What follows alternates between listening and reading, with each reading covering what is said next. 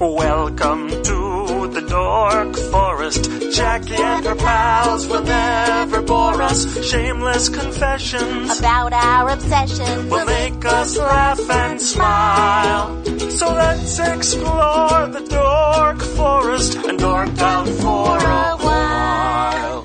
Hi, this is Jackie Cation, and you are about to listen to The Dork Forest since 2006. And it is on iTunes, of course, where you may have received it. You may have gotten it at dorkforest.com. Feel free to review it on iTunes.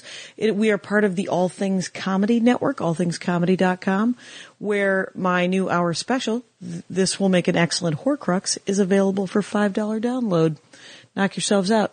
My website, JackieCation.com, has a player if you want to just listen to it, and you don't want to do iTunes. And JackieCation.com has everything. It has my stand-up schedule. It has a merch page where you can get Dork Forest t-shirts and even order a Dork Forest hoodie if you like. All of the shirts are made in America because while I'm willing to wear clothing that are made by toddlers, I'm unwilling to sell clothing made by toddlers. The hoodies, special ordered, for some reason, still made in the Philippines. I don't know why. Possibly because they're super cozy, and I don't sell that many of them, but I should work on that. Anyway, there's a chance to donate to the Dork Forest. If you enjoy the Dork Forest, feel free to donate. $100 a year makes you a super fan, and you could do that in one chunk of $100, or you could break it up however you want, because I have not made that easy for you. It would be $8.33 a month if you want to do it. You could also just order stuff if you want Dork Forest t-shirts or CDs or DVD. I have 3 CDs out and 1 DVD, and you can order all of them. You could order a t-shirt, you could order a hoodie, and that will also support the show, and I totally appreciate that. Yeah, just so you know, the DVD of the Horcrux is Friday second show. That is the video. And the CD is Saturday second show. I don't know. I didn't videotape that one, but I like that set better, so that is the CD. The DVD is approximately 56 minutes long, and the CD about 48.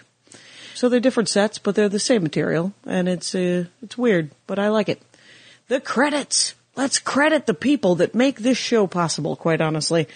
We have Mike Rickberg, who sang the intro song and composed the intro song and sings it with his girlfriend Sarah Cohen, and he will sing Mexican Hat Dance at the end of this. The audio is fixed every week, and the teasers are created by Mr. Patrick Brady. Mr. Patrick Brady, friend of the show. Vilmos does my website, JackieCation.com. So if you're looking for someone to do your website, go to JackieCation.com, scroll down, and click on that link. All right, let's do this. Enjoy. At RBC Wealth Management, social responsibility starts at the top. As a part of the Royal Bank of Canada, RBC has been recognized among the world's financial, social, and environmental corporate leaders. Our sense of responsibility extends to our reputation for putting clients' interests first. My personal commitment is to help you achieve your financial goals by also considering sustainable and responsible investing strategies. To learn more, visit www.darlacashin.com. RBC Wealth Management, a division of RBC Capital Markets, LLC. Member NYSE FINRA SIPC. Hey, it's Jackie Cation. I'm at Acon, but this is non-anime related. Sitting with me, Andy Ashcraft. My in-house resident game designer expert, and our guest today, Josh T. Jordan. T, yes. As in Tiberius? I wish. Okay. Welcome to the program, Josh Jordan. Well, thank you. What is your Twitter handle? So people. At Josh T. Jordan. Oh, catchily enough. Spelled like all the normal. It isn't Josh with an umlaut. No. Josh Jordan, like the country and the basketball star, but somehow pizza people still get it wrong. Oh, interesting. That is, that's a special gift all by themselves. Yes. So you have made RPGs, tabletop, and you brought. I brought a couple comics, or you brought These are the books. These are RPG books. Yes. Tabletop. All right, so we're talking tabletop gaming today. Mm-hmm. That's why I brought Andy Ashcraft with me. Yay. All right. Hey, one of my favorite things to do. All right, well, start asking him questions. Well, first off, I have to say that I bought Heroin under somebody's recommendation last year. Oh, right on. The PDF. The PDF through Drive-Thru RPG. Mm-hmm. And really, it's really quite interesting. I haven't played it, but I've read through it. And so I'm excited to know that you've sort of pushed forward with this sort of storytelling mechanics. Yes, sir. So Heroin, if people go, what website is that one available at? You can find the digital copy of everything at drive-through, THRU, Okay. drive-through-rpg.com, and there's everything that's in physical form is at Indie Press Revolution. Okay. And what they are is they're books to create your own adventure kind of thing, right? Like D&D. Yes. Okay. And the fact that you've read the books, Andy, and not played the game, is a classic RPG moment. And so we're like, well, I don't have anyone to play with, but I will read this book at least once. We'll read the book. And then, The digital sort of revolution, the ability to get them just electronically has only increased that part of it. yes. That's not really a problem as long No. as you're still having fun. Right. Yeah, I suppose, right? Right. And it's tell us a little bit, why don't you tell us about Heroin? Okay. Yeah. Well, all of my games, and Heroin is the first that I was able to publish, are part of a tradition called indie role-playing, which is just a fancy way of saying there's no big publishing company behind it, even compared to D&D. Which doesn't seem huge, and yet They make, But it's huge. They It's make huge. millions of dollars. okay. For a book company, they're not that big. Okay. Well, the ones I do, I am able to publish as a very small 1 to 1.5 man company, and there are lots of those, and Heroin is the first one that I've done. Okay. And I've just sort of become aware of this since going to Gen Con last year and going and having conversations with people and then being exposed to all this crazy stuff that's happening in the indie RPG world that I had no idea. Okay. Like, there are games for everything. I mean, like... Oh, much like comic books and comic books, they can be about anything. manga, they can be about anything, and the mechanics can be about anything or nothing. You know, oftentimes they're... It's just a story, or... They're just like, here's a world to play in, and... Go wander around in it? Right. And the ones that Heroin, we'll just talk about Heroin for a second. Yeah. That's the one that I came out with. It's only been 2 or 3 years, but basically a lot of the movies and stories that I like as a kid that were kind of in the fantastical world Yeah. had heroic kind of teenage girls in them, like Labyrinth or Alice in Wonderland. Or, Okay. Wizard of Oz even. And that would be a terrible D&D game, but it's a fun story. Okay. Because D&D is more a smash and grab kind of thing. And so... And it's party... You know, and it's party... It's a group of people... And it's not solo quest, Right. coming of age lady thing. Right. Okay. And- Equally important, and they all kill things. Okay. Which is not what, say Labyrinth is really about. There's more than one interesting character. Okay. But the role-playing isn't really there. So I made a game that does that sort of story. And I have since come out with a couple of sort of supplements for that, like, what if... one guy I know has lived in Japan for a long time, and he wanted to kind of translate it into more of a historical Japanese Okay. teenage girl, which is still not a good D&D game, but is an interesting story to explore. So he kind of went off and did his own thing. And that one that you've got in your hands right there, Girls Elsewhere, Right. is actually several of these indie game authors got together, and they each wrote a chapter, which is a different world. So one guy... he lives in the Philippines, and he knows lots about creepy Filipino mythology and these weird monsters. With, that's cool. And so he basically said, "Oh yeah, what if you traveled into a Filipino mythological world?" Yeah. And I was just like, "Yes, yes, yes." Yes. So when they like you essentially through your online sort of presence, you got to meet these other writers and artists and authors, and they were like, I would like to play in your world as well. Yes. And you're like, yes, please write. So is this, am I pronouncing this right? A mod? Is this its own, like, their own little stories within that you can then take the game mechanics from Heroin and play in these stories? Yes. So Girls Elsewhere is a supplement book. You could call it a setting book. Okay. I never remember. I want to say 8 different settings. Okay. So you would, in this particular case, you would need those 2 books. Right. in order to use what's in Girls Elsewhere. It's like American Girls dolls, but more adventure-y. Yes. And, yeah, that's, Actually play your American Girl doll character in these games, right? I might not personally enjoy it, no, but if someone were into American Girl dolls and they wanted to take their sweatshop worker kid, which is what an American Girl doll is, they're like in their weird American, like they're never, like it's what, the one girl's a slave, another one's like. Some of them are wealthier. Right, they have wealthier ones, but they have poor kids and they have, and, but the initial one is, like, it's cool that you went with like a coming of age, because there's so many coming of age boy stories that this is really fun for a market that doesn't always, have stuff for women. Absolutely. Yeah. Right. And we do see a lot more stories about them, like you say, like Labyrinth and Alice in Wonderland. And and I guess Wicked. Right. I'm sorry. Not Wicked? Maleficent that just came out. Right, which is essentially that Wicked. That sort of story for for little kids. For the girl, the Sleeping Beauty girl. Okay. Because she's and I've only seen the trailer, so sure. Right. But go forth. I'm willing to speak about it at length. No. Please hold forth about how great this film is. I believe that, a central character to that is the Sleeping Beauty character, who's 15 years old. Okay. So this is sort of her awakening, which is what a lot of these are. Like Labyrinth is about the girl's awakening and sort of realizing self-awareness, becoming self-aware. Okay. But what I like about these games is that instead of the mechanics being about, fighting or, breaking open doors or, treasure gathering, the mechanics themselves are about the storytelling, right? So, where did that come from? Where did that? Yeah, what are the mechanics? How did you get there?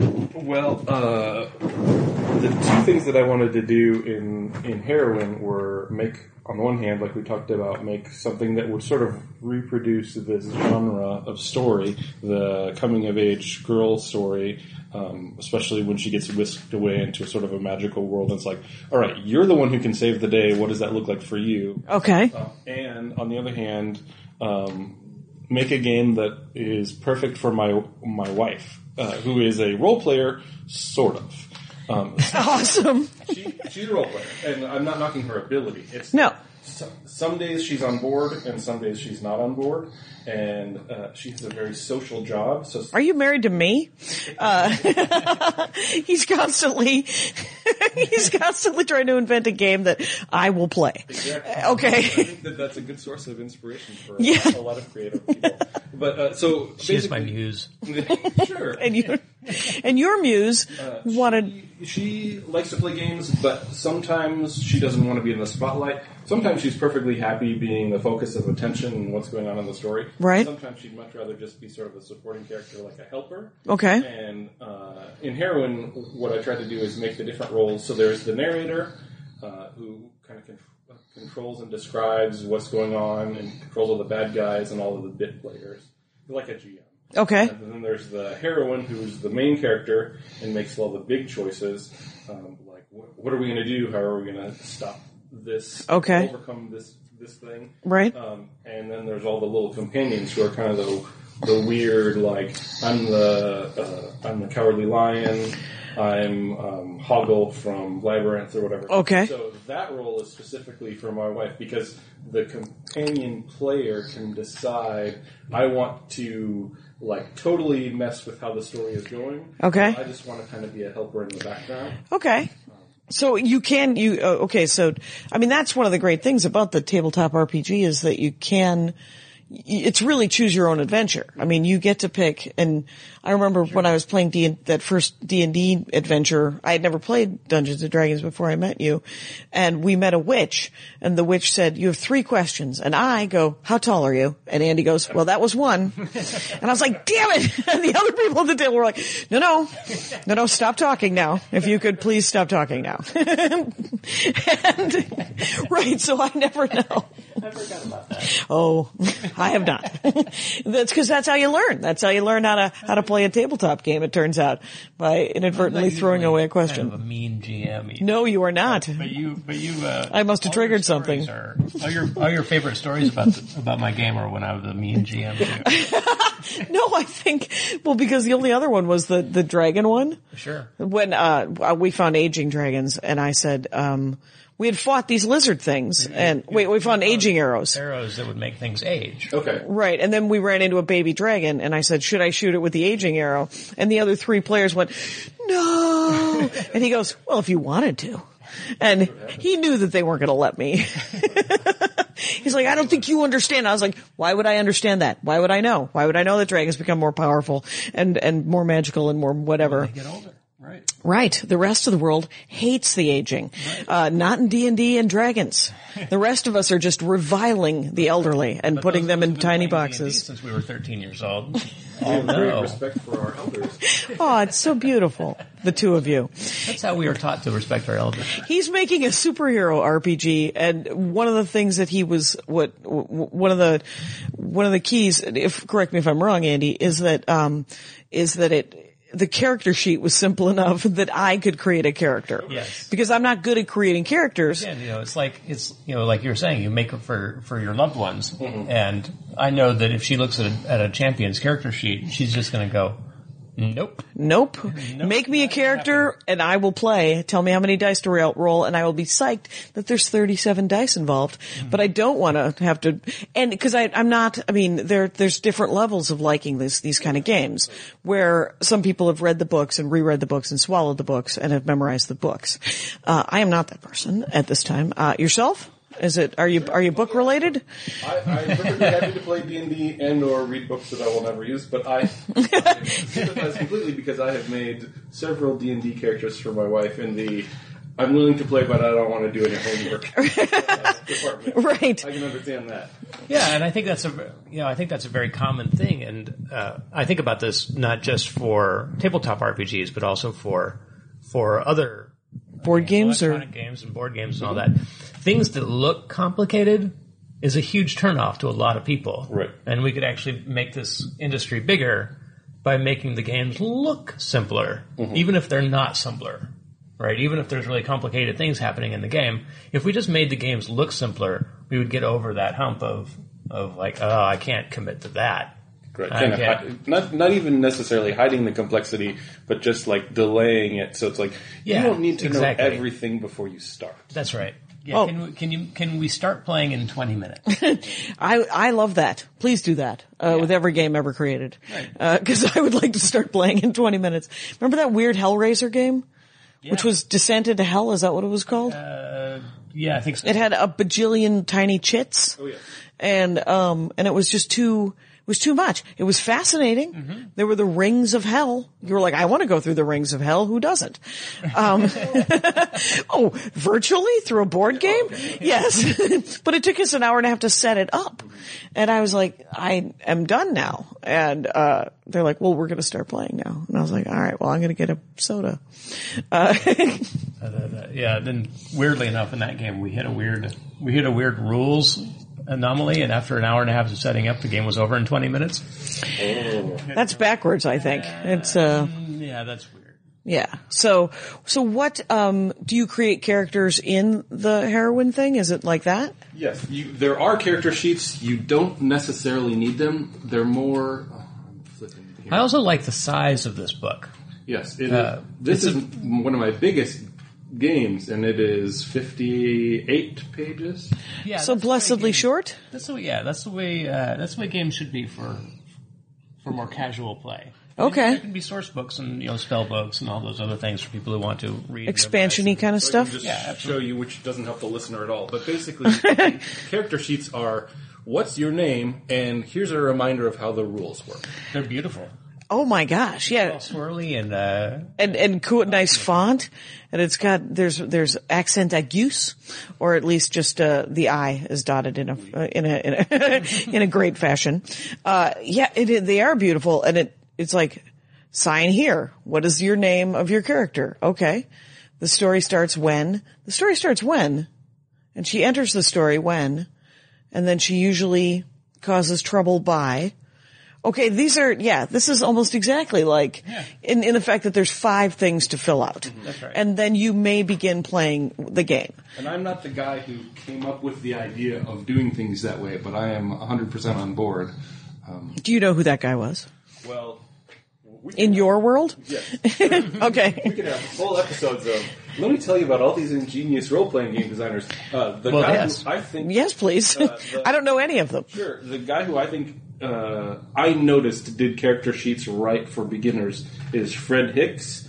Okay. He, let's see, how would you possibly know him? He is one of the creators of the Dresden Files RPG. Yeah. So, Oh, the Dresden File RPG? yes. Yeah, and there is such a thing. Yeah, all right.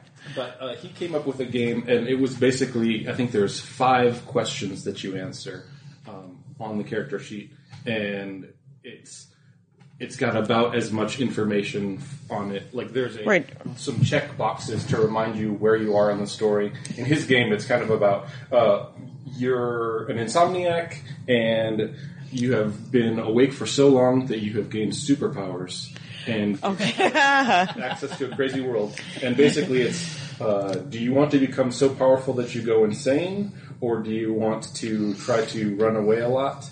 And those are really... So basically it's a game with a death spiral. It's not a literal death spiral, but it's like kind of a... Right. The more powerful you get, the closer you are to the end of your life. Yes. And I really like interesting. He made it...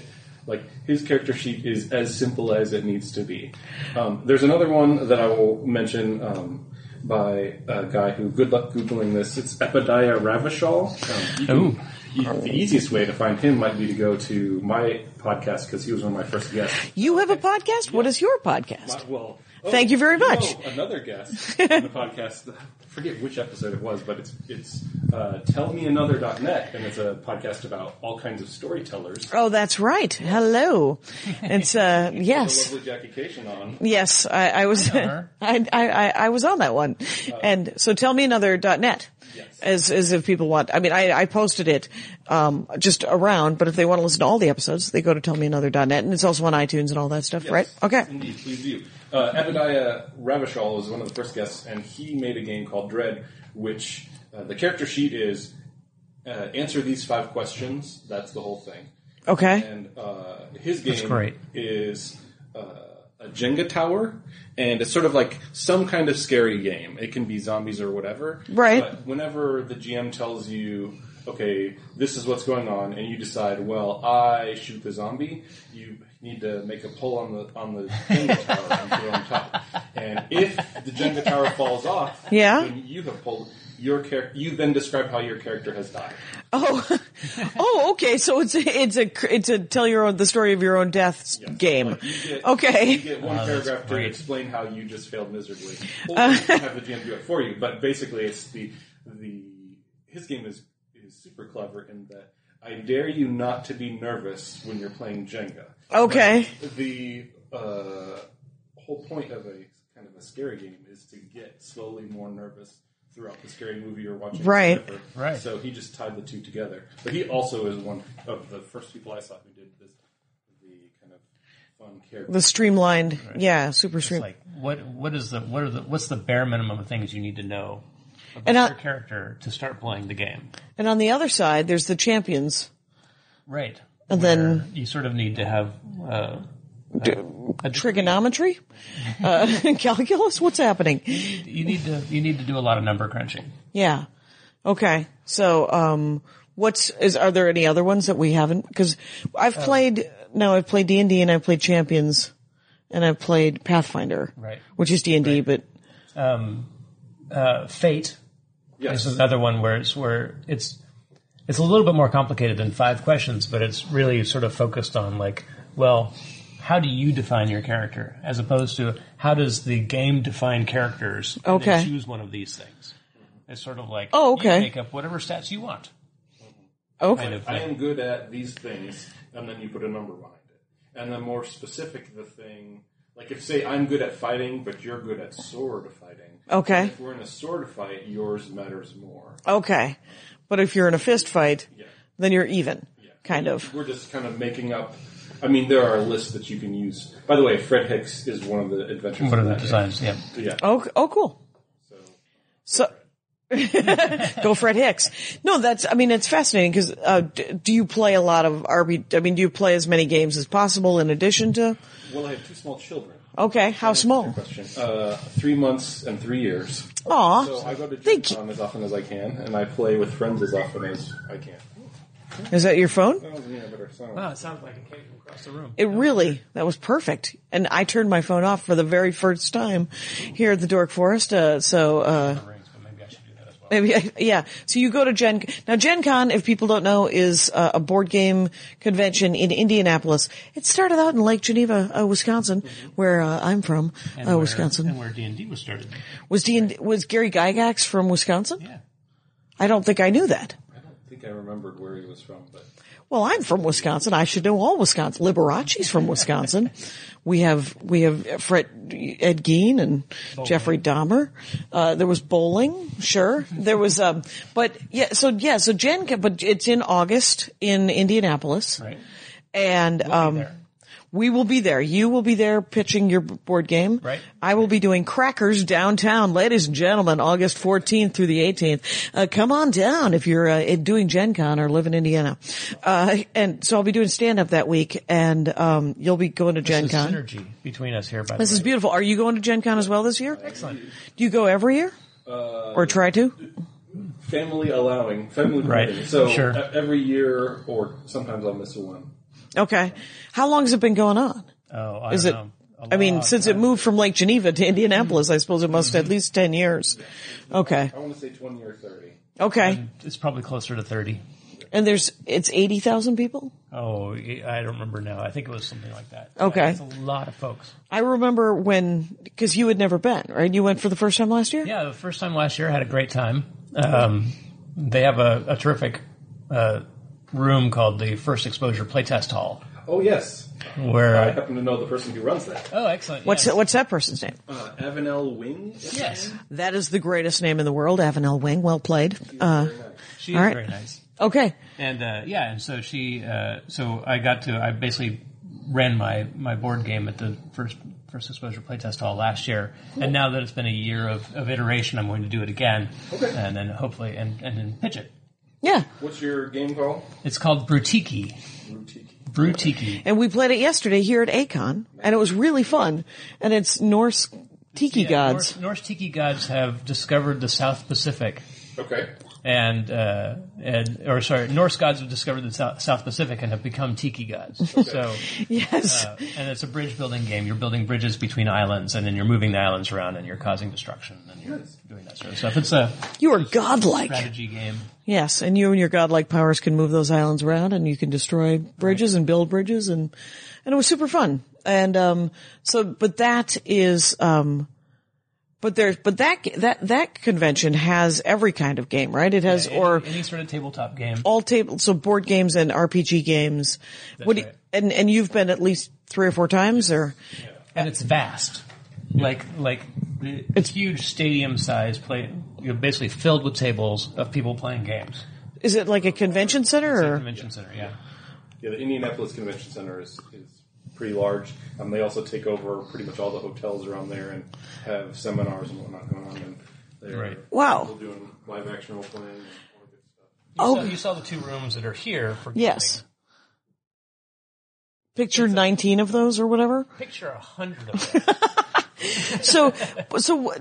My thing about LARPs, which is live action role playing games, a lot of people don't know, they have to, the ones that I've seen, and there's only been 3 or 4 of them, take like 6 or 7 hours. Yeah, there's a lot of different kinds. Actually, we sat down and played D&D for 6 or 7 hours. This other game that I brought with me. Yes, is that new? A postcard game? It is called Doll. It is a 20-minute 2-person LARP, which is it is a fun, goofy, scary game that is partly a proof of concept that LARPs don't have to be a 6-hour event. And okay. There's a whole group of LARP designers who do what are called parlor LARPs, which are you could do them in somebody's living room. Okay. Maybe one person will dress up, maybe everybody will dress up, whatever. Right. This is more like what we've done with the Enigma games. Is they're considered parlor LARPs. Okay, or theater LARPs, or Theater LARPs, yeah. yeah, okay. And then There's a whole, like, I'm only a fan of LARPs. I don't consider myself a super expert, but over the past year I've just learned that there are a million different kinds, and not all of them have foam swords. That's right. Because are those ones called combat LARPs? Yeah, What the are combat okay, LARPs. okay, combat. Because they were selling them down in the dealer room. They were selling foam, the Jack is coolest very looking excited swords. about the cool They were clearly not real, and yet they looked real. And they were, there were rapiers, and there were cutlasses, and there were broadswords. But this is really cool about like playing in public, just 2 players. Have you? You should look at a festival called Come Out and Play. Okay. Which is basically a festival of outdoor games. And Outdoor games. Oh, right. Is that thing in New York? Yeah, they run it in New York, they run it in San Francisco, and I think several other places now. I'm not sure. But this is like a perfect game for Come Out and Play. Nice. So, Let your freak flag fly kind of thing. Very like much. Very advertising that normal people play these weird games. Yeah, and it's just what it's meant to be is it's a festival of sort of games that people can walk up, like they play it in public spaces, they run it in big public spaces, and people can walk up and just go, oh, this looks fun, can I play? And yes, they can. Mm-hmm. And they okay. can totally just because there's some sign up, but there's also there might be there might be, and they range from being very much sports like games. So what was the one where somebody duplicated the game where Tarzan swings over the? Yeah, the first one I went to, I helped a guy. I was basically just a volunteer, and just to see what it was, right? Yeah, and he did live Pitfall in a theater, and so basically had a rope swing across the stage, and people just sort of cycled through, swinging across, and he projected the classic backgrounds from Pitfall, the old right backgrounds, and the only judging were people up in the projection booth actually just watching and going, yeah, he fell in the water. And that was the whole game. And that was the whole game, and it was totally fun. There's another game that there's like 3 or 4 different settings for called Parsley, like Parse, Parsley, and the premise of that is the old text adventures like Zork and all those other ones where it's like so imagine the GM is holding his little clipboard and you're the player, you step up on the stage and he says, you are in a forest, you have a sword, exits are north and west, and he just looks at his little flowchart and you say, I go west, and he'll say, oh, you see an ogre, and they'll do lines out the door, and people tend to die in like the first turn. But then you'll listen to the last guy and you're like, oh, there's an ogre over there. I can't kill him with my sword. So each player is a life. Yes. And so you're it's just a row of, and essentially you're learning it's evolution. What's the name of that game? Except that your memory is only so long, right? Right, I suppose, right? So if you're like the 7th person back, you don't hear how the first person died. Oh, right. So you could repeat that. Okay, I like institutional memory games. It's there was that one. Then there was the Come Out and Play. Circle Rules Football was like a really sports oriented game where it was a giant field and there were people running all over playing this ball game. And then there was like a keep away sort of game that was played that was also very sports like. But then they also play sort of scavenger hunt games throughout the city. Oh, right. And then there was some game where you had to get people to dance across Times Square with you. That's right. Your goal was to get people who are crossing the street to dance across the street with you. Okay. And it worked, right? Some people did it. And people did it, and people were having a great time. So that's one where the players were actually like encouraging other people to join the game that way. I like that. Right. And then there was something between the shuttle, the subway. There was a game. So what's that little tiny piece of subway that runs between? Just the S, the shuttle. The shuttle. Yeah, it's just the S train. In New York. between Grand Central and Penn Station. Correctly, the goal was to get people to carry something, like carry a colored token. Yeah, like a from flag one or side something. to the other side and give it to somebody else on the other side. Okay. And so you had team members on either side, and you were basically like trying to find people who would be willing to do this in rush hour in New York. And yeah, so I mean, it's so interactive that and super short. So you ran the graveyard LARP. Right. So the next time year, travel. They moved the game out to Brooklyn, and there was a great big historical graveyard out there called Can't remember. I can't remember. You know that So they had actually asked me, it's like, can you design a LARP to be played in this graveyard? And so some friends of mine and I designed the LARP for it, and then I got there and realized that the graveyard was actually much bigger than I thought it was from the maps. Like, the maps didn't give me a good sense of scale, and I realized that the graveyard was like 3 times larger than Wow. so all the places that I had. We're To like people should go in the graveyard, and it's like, yeah, those are miles apart. Those are not like hundreds of yards apart. Those are like, You were hoping it was a tiny Boston cemetery instead of a giant Brooklyn cemetery? yeah. Well, I didn't realize. Yeah, and you showed me the maps. I had no idea myself, so it could have been anything. So I ended up having to, like, in the last, like, the day before it started, like, all right, well, let me find a corner of this graveyard to play in. But people had fun, and it didn't go off as well as I anticipated, but people had fun. Good. Yeah. And so how long have you been writing games? Publishing maybe 3 years, and playing around, and I've been playing for. But writing games, Yes. like making games for your friends, how long?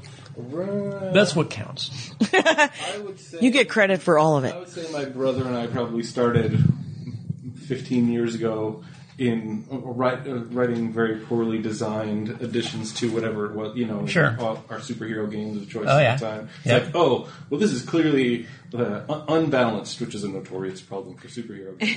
Yes. It's like, I'm invisible and invincible. You can have whatever powers you want. So we, of course, as what we use, like 15 and 16-year-olds were able to figure out exactly how it should be really fair. Sure. Right, you got to fair it up. Right. Well, that's the way that these things work, right? Right. Are there games that you just like playing right now that you would recommend for the listener? Sure. I mean, besides heroin. Yeah. Oh, of course, there's Heroin, and then there's the expansion, Girls Elsewhere. Well, if you're into LARP, there is a LARP that I'm going to be publishing, but I did not write. It's coming out next month, I want to say, that is loosely inspired by Heroin, but it's all its own rules. It's just sort of a, hey, you like that Labyrinth and Alice in Wonderland thing? Here's a LARP version of it. That's called Dangers Untold, and it's by a live-action writer named Shoshana Keswick, who's a nice New York grad student in the area of game design. Oh, excellent. Oh, that's cool. And then just for fun, I would say check out a game. Again, I need to pick games by people who are easier to spell, but check out a game called Zombie Cinema. You can find it on Indie Press Revolution. Okay. Made by a Finnish man named Eero Tuovinen. Oh. So good luck on that one. Oh, wow. Nice pronunciation. Well played on the... I had to ask for multiple people to help me with that. But he has sort of a VHS cassette box that inside it is all you need to play a 2-hour-long zombie game. And that's a great convention game because you can just kind of rope people in, and Right. it is highly unlikely that more than one person will survive. But even games where like in D&D, if you die, you're done playing. Yeah. You have to make a new character or something, right? In Zombie Cinema, if you die, you get to help play the zombies. So Sure. when people die, they tend to always be laughing and still Yeah. on board with the rest of the game. And I've run that at Gen Con for people who have never played role-playing games before, and everybody seems to have a pretty good time with it. Yeah, it's Cool. It's a genre that people get. right? And then That they're zombie thing, or yeah, and they're perfectly happy to play zombies too. Like once they're done being scared of the zombies, and it's almost cathartic to go and be a zombie. Because usually one of your friends has thrown you under the bus. And now it's your mission to make sure that they don't get off on either. But the analogy of society, man, we all just give up and eventually become the zombie, man. That's how it goes. We all just get these jobs and offices, and now we're just zombies. Yep. I played in one of those sorts of games, and I was one of the 6 human players to start the game. 6 living people. Yeah. And the GM was very smart about it. He let us be in this house for probably 4 or 5 hours, just like watching movies, playing games, before the zombies attacked. So we had like all this time to sort of relax and sort of get used to like, oh, we're just here in this space. And, right. And then all of a sudden it was like a zombie attack. Nice. And it was great. Oh, right, because they were at the windows, weren't they? Yeah, they were at the windows, and they had timed it. Like he had gotten all these other people to be zombies, and they hit the windows at the same time all around the house, and it was terrifying. It was freaking terrifying. Yeah, I would not play that game. But didn't he had even enlisted? And this is a great story. He had enlisted. So there was this Aaron Vanek? No, it was Richard Becker. Richard Becker made this story. Okay. Becker made this game. And friend of the show. Friend of the show, Richard Becker. But he had there was a husband and wife, and because they had small children, at any given game, only one or the other of them would play, and the other one would stay home with the children. Sounds familiar. Yep, sounds right. Mom was playing, Dad was home with the kids. They were playing. The humans were playing themselves. So the idea was the scenario was you are yourselves in a world that does not have zombie movies or you don't know anything about zombies. There's no tradition of zombie stories. So at one point she says, well, I'm me, right? I need to call my family. Oh. And she didn't know that he had already enlisted the husband? her family. Yeah. And so she calls, and her daughter, who's maybe 4, answers and says, there's something wrong with Daddy. And you hear in the background.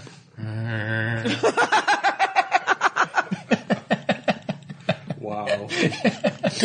That is some deep, deep play, my friends. Deep play. That is awesome. Deep in the dork forest. Awesome stuff. But yeah, everybody's on board with zombie games. Right.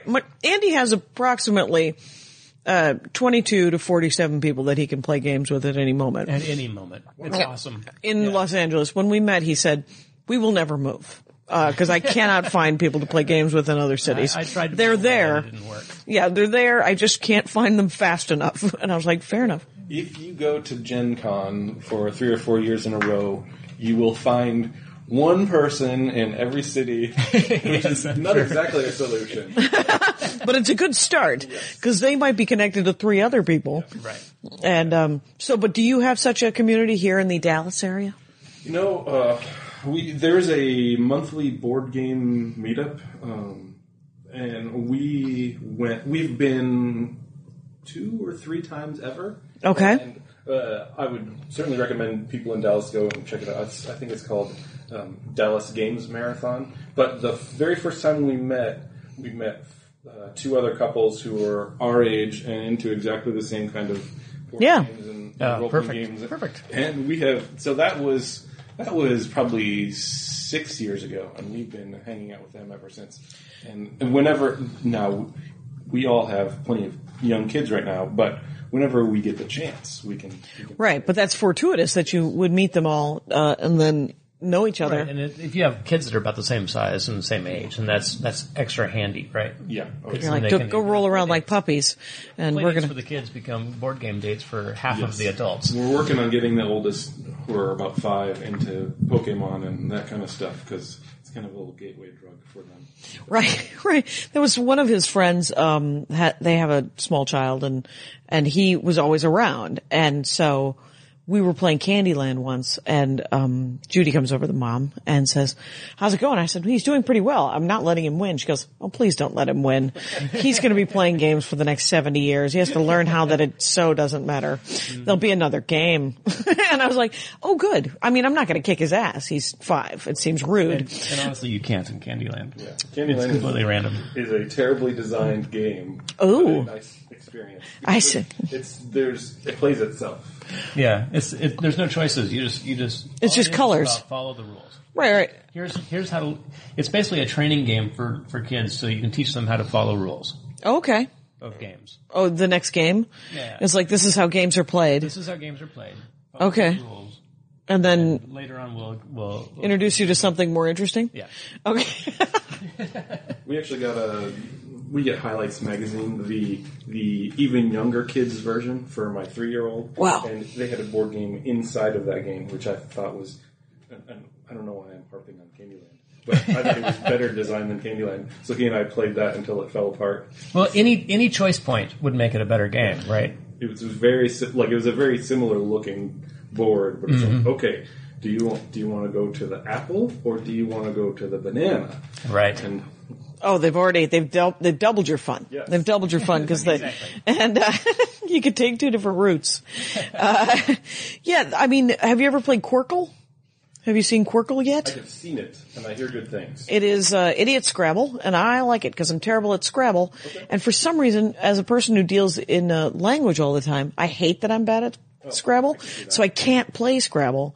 But Quirkle, it's just shapes and colors. I don't care if I'm bad at shapes and colors, it turns out. I can be a moron about it. You don't have any of your self-esteem. No. Shapes and colors. It is not hooked up with how I am at getting shapes and colors in the right order. So I can play Quirkle. And how great would it be if I could look at my tiles of Quirkle and one day get good at Scrabble? How great would that be? I think it might help. It can't hurt, for the love of God. Well, I don't understand why I can't see words. You know, we barely touched on this doll game, but I want to go back to it because I'm looking at these cards and it's one player plays the doll and one player plays the child. Oh, weird. Mm-hmm. It's supposed to be a little creepy. Yeah. It's funny that it's sort of a trigger for a lot of people. Yeah. The creepy toy is a scary element that a lot of people are like, oh no. But Yeah. But it doesn't have to be creepy. It does not, yes. In doll, the pitch for it is one player plays the child, one player plays the doll, and the doll doesn't always tell the truth about important things.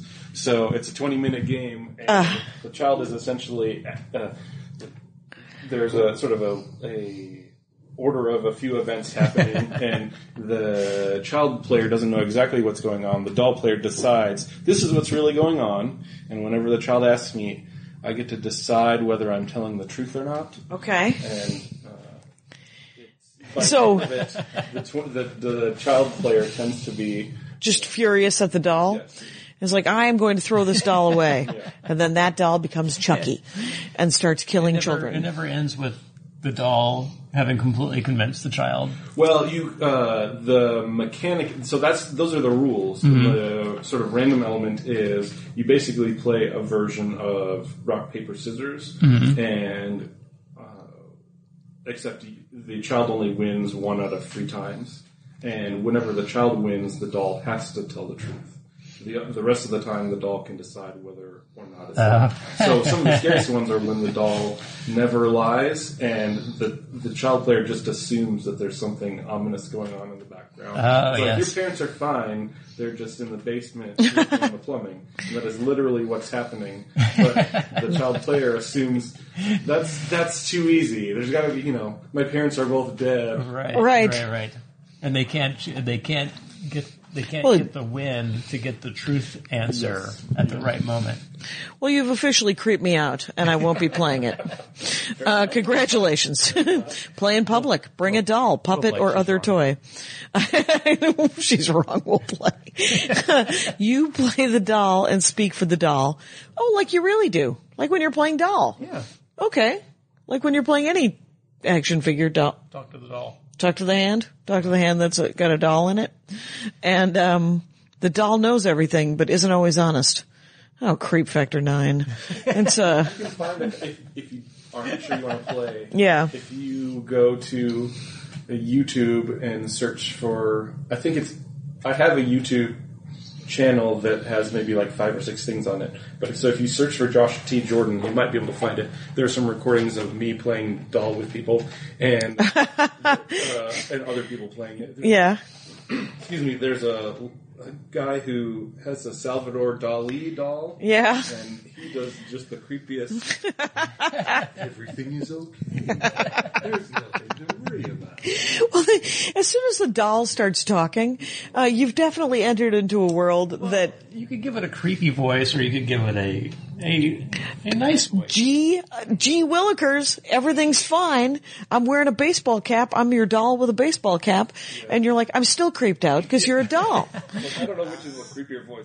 The normal one? Okay. You're right. Whether it's your Bane or if it's like, or something. Right. What sort of voice would Laddie have? Oh, I have a, Dog. right. Probably barks. But. Laddie doesn't have, there's not a lot of chatter with Laddie. My childhood, stuffed animal is a dog. Laddie, because for some reason I loved Lassie, but I wanted a boy dog. So I named him Laddie. And, Makes sense. Sure. And, because I was reading Jim Kielgard and what I really wanted was an Irish setter. I wanted Big Red or Outlaw Red, which were the 2 books brought up in an earlier episode of the Dork Forest. They were outlaw. The fact that woman knew, I hope that episode. Yeah, there was an episode I did here at Acon with Kristen McGuire, and I brought up a children's book that I had read as a child. Could I have? No, right, because I'm more than willing to, more than willing to, you got a new children's book you want me to read? Feel free, Jackie at JackieCation.com. Send it to me. Anyway, but, the dog books were, written by a guy named Jim Kielgard, and there was one about a show setter, like a dog show dog, and it was an Irish setter. And it was named Big Red. And then Big Red sired a dog that was a rebel. And that dog was Outlaw Red. And Outlaw Red ran away. And Outlaw Red runs into the woods and, in Tennessee or Kentucky or whatever. And then comes back and springs free a girl dog so that they, he wouldn't want to be alone. And, so they go off into the woods and I forget but she actually remembered this, Kristen McGuire. She remembered all these things about Outlaw Red and about I know. There was a line in the Jim Kielgard book about how they were going to get rid of Outlaw Red because, the boy already owned 2 dogs and there wasn't enough love in his heart to have 3 dogs. I know it. It seemed a little dark. And I was like, they're dogs. And a little insulting to the kid. Yeah. I think they can't love 3 dogs. That's a small heart. Not to have a third. Right. Yeah. 2 pets per person is the rule in Los Angeles. You can only have 2 cats. You can only have 2 dogs. That's your rule. That is not my rule. That's a city ordinance in Los Angeles. Yeah, you can only have 2 pets. Yeah. Hence the television program. Hence all the stray cats. Animal hoarders. Yeah. Oh, and crazy cat lady who lives by us who has stray cats, in quotes, which is why she gets to have 11 cats or whatever. Yeah. And feed them all. They never come inside. They're not hers. And yet they're hers. She feeds them. They're her cat. She named them. Anyway. Well, does that also mean that the possums and the raccoons who also eat the food are her cat or her pets? I saw some sort of rodent the other day. It was a waddle. What possum? Is that does the possum waddle with a pointy tail? Yep. Yeah, that's an ugly animal. A little scary. Yeah. Yeah, they look like skull faces. No, I've only seen the butt. And I'm okay with that. Them coming at me with their skull faces would be less. Where's that 20-minute game? Me and my pet possum. The doll could be played by a possum. What are the other cards? Oh, yeah. Are they more the same or? As sort of so I've got 2 copies of Doll here. Sure. As half a joke, half a design exercise, every role-playing game needs an expansion. Doll is a postcard-sized card. Yes. And so this is Advanced Doll, which is Advanced Doll. It's another postcard. Yes. Fantastic. Longer sections. Longer sessions. Reverse doll. The child must help the doll understand the world. Oh. See, I would want to play that, where the child helps the doll. Multiple children, multiple dolls, so multiplayer. Multiple children. And actually, I take it back. Advanced Doll is 2, and it seems like I only brought 1, so that you only have half the expansion. But the whole point of it is, you can just pick one of these paragraphs and say, all right, I've played Doll enough. Now I want to play Reverse Doll. Right. That's great. That is great. Good, nice work. Well, thank you. That is, so do you have a day job? Oh, yeah. I'm so sorry. I want you to not have a day job, but it seems to be the obvious thing with, because you're an indie game designer. Indeed. Yeah. I know of maybe 2 game designers who do not have day jobs. I work at an accounting office, and I'm slowly working on maybe going back to get my PhD someday. But for fun. now, Yeah. accounting office. You work in an accounting office and you make games. And you have children. Did I read also that you're a minister? Indeed, yes. That is another job that I have that does not pay all the bills. I was going to say that can't pay more than $100 a week. And then you got the podcast. Yes. Which is another non-paying. You've really got a good fiscal plan going here. Those are my wife. Okay. Well, no. It's a good collection. You've got a good collection of Yeah, it's fun. And of things that will almost pay you. yes. And if any one of those things decides to start making more money, Right. then, accounting will never go anywhere. But Right. And accounting, it's definitely one of those things that will always be there. So that's, Would a PhD be in theology? it probably would be something more game or story related. And it's like fiction writing or? No, there are game design programs, Yes. especially in Europe, and a few of them are Oh. computer game related. Yeah. Oh, really? And those are the ones that I'm interested in. But there's also What are they in Germany where all great board games? actually in Denmark is a good one. Right, And the Scandinavian. If you'll talk to Aaron Vanek, friend of the show, he will tell you all about the Scandinavian LARP community, which is super academic. Because they're Really? more socialist countries, you can have a government-sponsored club about anything. Okay. Which has been going on long enough that the LARP clubs are actually fairly well put together organizations, and they have conventions there just for not just for games, not just for LARPs, but this one's about this very specific kind of. This is historical fiction LARP. Yeah. This is They're science called, fiction Nordic LARP. LARPs. Yeah. Okay. Yeah, Oh, so weird. All that to say that it's popular enough there to support some PhD programs, but the sort of game studies academic world is maybe 10 years old. So I'm still figuring out if I pursue that, where's there going to be a full-time job on the other end, because I don't want to live in Denmark forever. Right. Though I hear that they live forever because they have a really good social net. But it does get a little chilly. It is chilly, but and where are we now? Dallas. Okay. Well, I'm a Minnesota boy. Oh, are you from Minnesota? Where are you from in Minnesota? Rochester is where I lived the longest. Ah, Rochester. A southern Minnesota boy. Everybody else can call me The balmy, warmer. Yes, that's where the Mayo Clinic is. It's I've had one show there one time, did so poorly, got one laugh when I said how many people in the audience are just here killing time waiting for a loved one to die. And that's the only laugh I got. Because the entire audience thought it was the most hilarious thing I had ever seen. Because I had been eating it for about 25 minutes and they were like, oh, this is not good. Please say something at least shocking. And so I did. And our lives were made better because of it. And then I never returned to Rochester, Minnesota to do stand-up comedy. Although I understand there is a comedy club there now. I've been to Dallas long enough that I couldn't tell you for sure. Sure. So you don't have to do comedy in the waiting room at the Mayo Clinic. No, I no longer have to. I was not. It was a dive bar. It was a dive bar, and there was, it's never good when the waitress has a bloody nose. Oh, Yeah, I'm sorry. I did not mean that to get that reaction from you. You guys are correct because you're human. I am clearly some sort of cybernetic being that I'm like, no, it's people get bloody noses for a variety of reasons. right. I don't know if she had been punched in the face. Somebody just punched her in the face. Or meth. I guess is one of those two things, some sort of drug. Too far north. I shouldn't know this. But Oh. as a Midwesterner, I think that might be too far north for a lot of meth. Oh, no, there's meth everywhere now. Oh, yeah, if you, ladies, Rangers of the Dork Forest, if you're looking for meth, I recommend Anywhere that people have allergies. you find, why? The Sudafed. Oh, okay. Oh, right. It's a Sudafed joke. I was like, no, I missed it.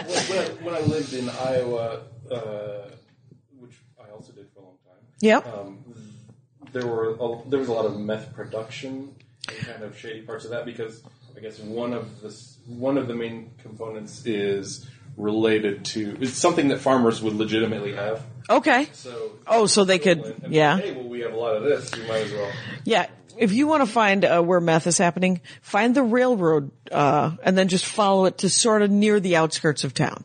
You will in the Dakotas, you'll find a couple of Native Americans doing Lysol, and then right near there, you'll find some sort of meth lab. It's very sad. It's one of the saddest. In other words, please. Okay, yeah, talk about games. This game is coming out. I think. Right. What's the meth game? Something Breaking Bad. Yeah, a Breaking Bad game would be pretty fascinating, but I don't think it would be about The making of meth? Meth making. It would be about the sort of bigger world. Yeah. Oh, where Where there are bad guys and conflict. okay, so it could just be like a mob kind of game or a mafia kind of game or something. Okay. And then the bromance between between Walt and the kid? and the kid. All right. That was so not a bromance. There was just like heads a button. And then eventually, spoiler alert, was it a bromance? All right, defined as. That's how romances start, you know. That's how it is? Yeah. On page 47, they kiss. Kiss. On page 127, they decide they like each other. Ah. And then, I think, have you read Harlequin Romances? I think that's the formula. And Yes, I do read a bookstore, and there is a formula. there is definitely a formula. It's, okay, so we're near an hour, but do you want to get into something? No, I was just going to ask about, you talked about maybe going back and getting a PhD. Do you have a master's now? Yes, in theology. In theology, okay. Oh, cool. Where'd you get that? Dallas Theological Seminary. Catchy. All right. Nice work. Where'd you get your undergrad? University of Iowa. Okay, nice. Quad Cities? No, Iowa City. Iowa City. There we go. My knowledge of Iowa is scattered. You're only about an hour off. Right. Well, it's it's fine. All right. It's all right. I can't judge. I have absolutely no knowledge of Iowa. You do not. You were raised in Central California, Right. so All of my northern. California knowledge is podcast based. So Oh, really? Is it because you listen to podcasts and so you know where, like, the Los Angeles-based podcasts are? Are there San Francisco-based podcasts Oh my gosh, yes. that you listen to? Jordan Jesse Go is virtually a San Francisco-based podcast because Jesse Thorne mentions being from San Francisco. Every episode? Fair enough. And yet he lives in Eagle Rock or Silver Lake or some damn thing. And, well, that's interesting because I'm sure that because there's a large, wherever there are comics, there's definitely podcasts. And then everybody else gets to do them as well. Do you It's listen to some other game podcasts? I do. I actually listen to more comedy podcasts now, but there are as many game podcasts as. What are some good ones? If you go to rpgpodcasts.com, you can find a bunch. Wow. Or spookyouthouse.com. There's a website for everything, it turns out. It turns out. There's a big list. I'm trying not to mention the ones that are no longer there because they stopped recording. Oh, right. The Jank Cast out of Chicago is pretty good. Okay. I feel like I'm throwing a bunch of people under the bus because they don't come to mind immediately. Oh, fair enough. But if you go to those two Yeah. of those websites, there's a big list, and a lot of them are just a bunch of goofy, funny people. Oh, cool. Yeah, it's, the All Things Comedy is the podcast network that I'm in. And It's almost entirely stand-up comics, but it's all different kinds of podcasting. Like the Crab Feast is all storytelling, and then, it can be Crab Feast. It's a crab feast where they have a feast, and then you tell stories to each other. That's the theory. You get to listen to them eat crab? Blessedly, there's no eating. There's no eating happening. Doug Benson has an eating podcast, but I don't know if there's a lot of nom nom nom and then talk. There was for a while, but they've gotten better. Oh, if they figured out how to not eat into the mic as much. All podcasts learn that.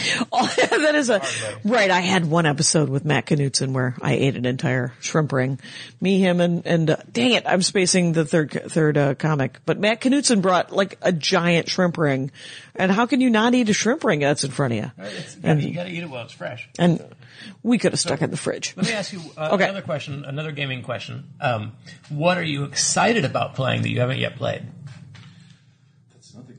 Board game or I want to role-playing game or I want to video game. Play lots of games because my kids are 5 years old and can play with themselves.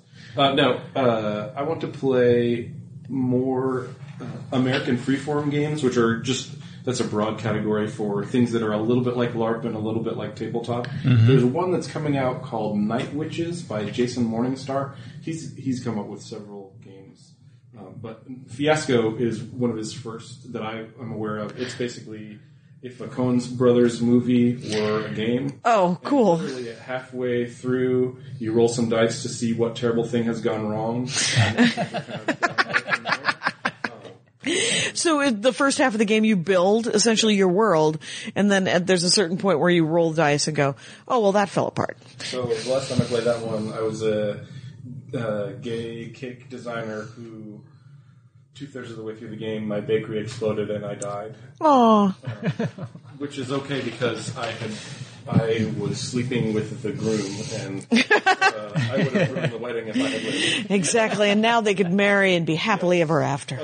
But no, he's got another game called Night Witches, which is a game that's about a historical group of people who are these Russian lady pilots in World War II who would fly into German-occupied territory, turn off their engines, and then just coast for miles and miles, and then drop bombs. So they were stealth planes because they would turn their planes off. So they were basically just gliding in? Is this a real thing? Yes. Based on a real... That's awesome. Only the Russians. Yes. Good job, Russians, on how brave you are, but how stupid are you? Because that's crazy talk. Well, what's awesome about this is it just shows you can make games about anything. Mm-hmm. Yep. That's true.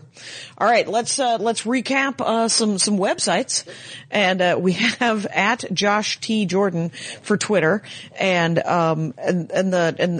for Heroin and all of your games. What's a good site? You can. I could give you my blog, but I will tell you instead where to buy them. Which is, indiepressrevolution.com. Okay. Or if you just want the digital download, you can go to drive-through. That's through THRU, drivethrurpg.com. Okay, and I'll link those too. And my little company is called Ginger Goat, so you can either search for the title Heroin, or you can search for Ginger Goat, and you'll be able to find anything. Ginger Goat, like a red-haired goat? Yes. Okay, cool. Or a guy who has red hair only on his goatee. Oh, fair enough. Ginger Goat. Yeah. All right. Wait a minute. I'm looking at your goatee. Okay. So, and how about you, Andy Ashcraft? Where can people see your games? My